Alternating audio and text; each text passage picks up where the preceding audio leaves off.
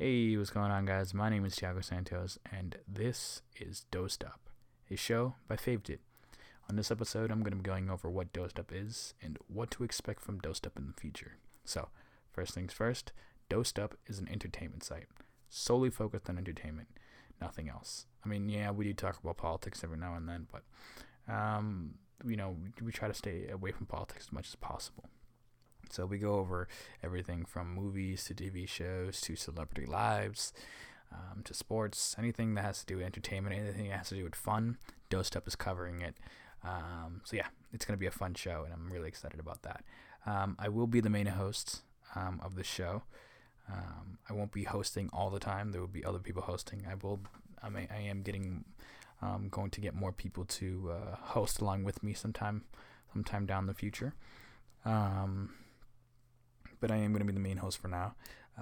There will be guests on the show, celebrity guests, online influencers, anybody doing anything interesting with their lives will be on this show.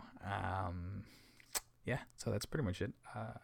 Show airs Monday through Friday on Twitch Live. It's going to be on Twitch Live. I don't know the exact time. If you follow us on Twitter, we'll announce it, but it will be during the afternoon.